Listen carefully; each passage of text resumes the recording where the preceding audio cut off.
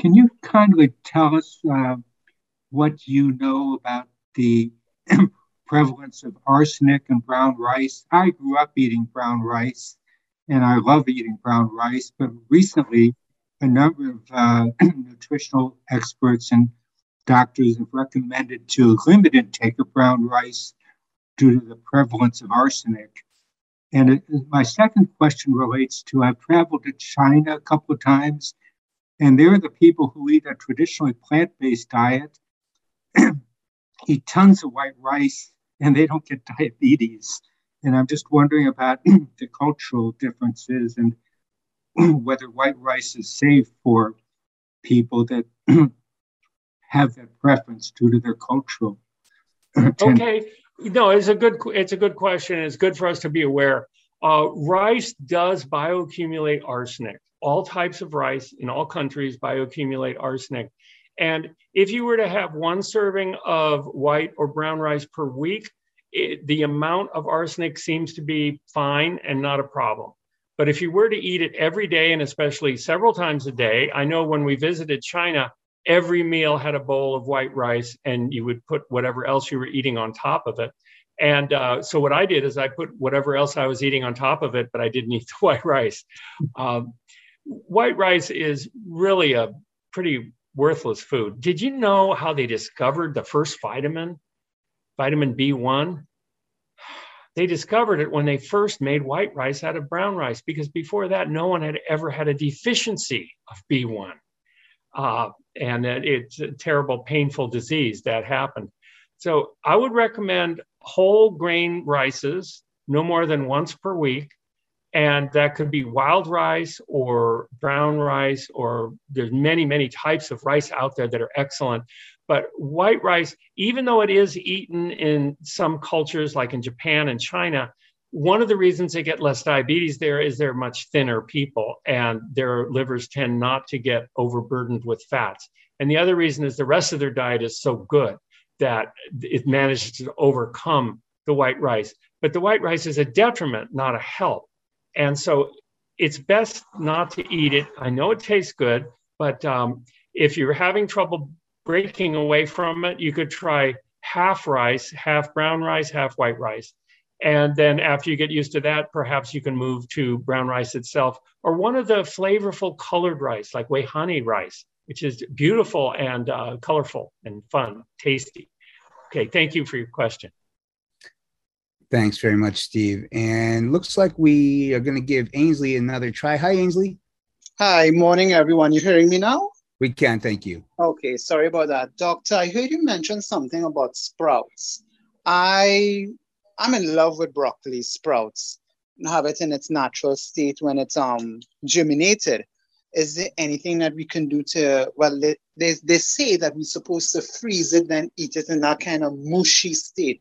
Or in your belief, should we just eat the broccoli sprouts in its natural state?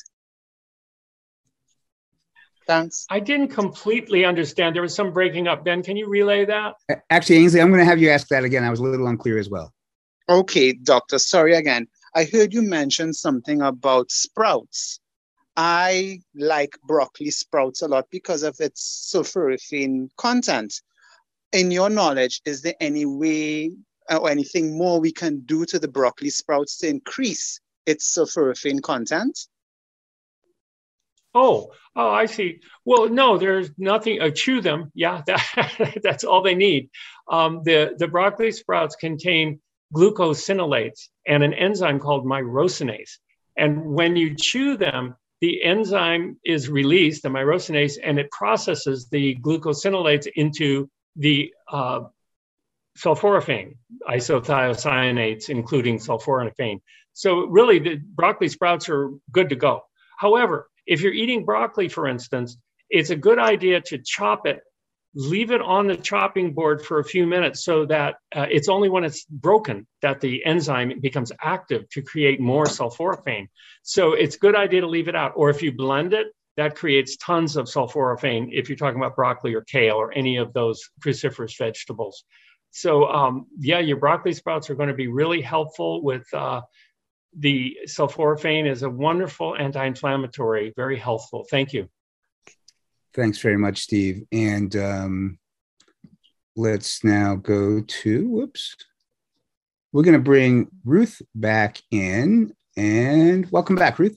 Thank you. Okay, when I was asking you about the sugars, these sugar substitutes, sweeteners at least, I forgot to ask you about xylitol, which seems to be in everything, toothpaste and etc. They say it's good.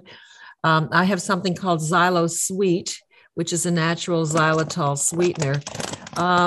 What do you think? And then, okay, so that's one thing. And the other thing, two things. I don't know if you can answer this. I didn't get a chance to ask it the other night about B12. If I'm just wondering with folate, am I able to should I have that in the liquid form or in the pill form? I'm just wondering, a capsule form. Okay. So the vitamin B12 can be taken in the pill form. I've checked, and study after study show, they measure people's B12 in their blood, they give them the pills, and it raises the blood levels. And they also give them the oral drops, it raises the blood levels. I do prefer the methylcobalamin when I put in my brain and body food. I use 200 micrograms per day. And I know that's my only source of vitamin B12. And when I get blood tests, it does show up having good absorption. Let's see. As far as xylitol goes, it's okay. I prefer erythritol. It's a little bit mintier and it's a little healthier, but I think xylitol is an okay sweetener too. And of course, stevia is another alternative for non-caloric sweeteners. Thank you, Ruth.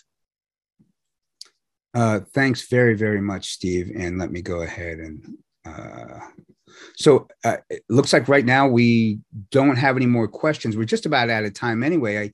I'm curious. So you've spoken with us today about diabetes. In the past, you did a very thorough presentation on Alzheimer's as well and dementia. And I guess I just wanted to follow up.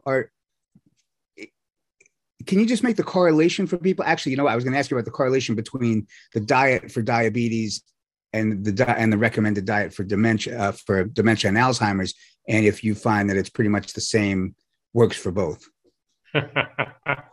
Well, Ben, I think I know your answer. I have to say that yes, the diets surprisingly are similar.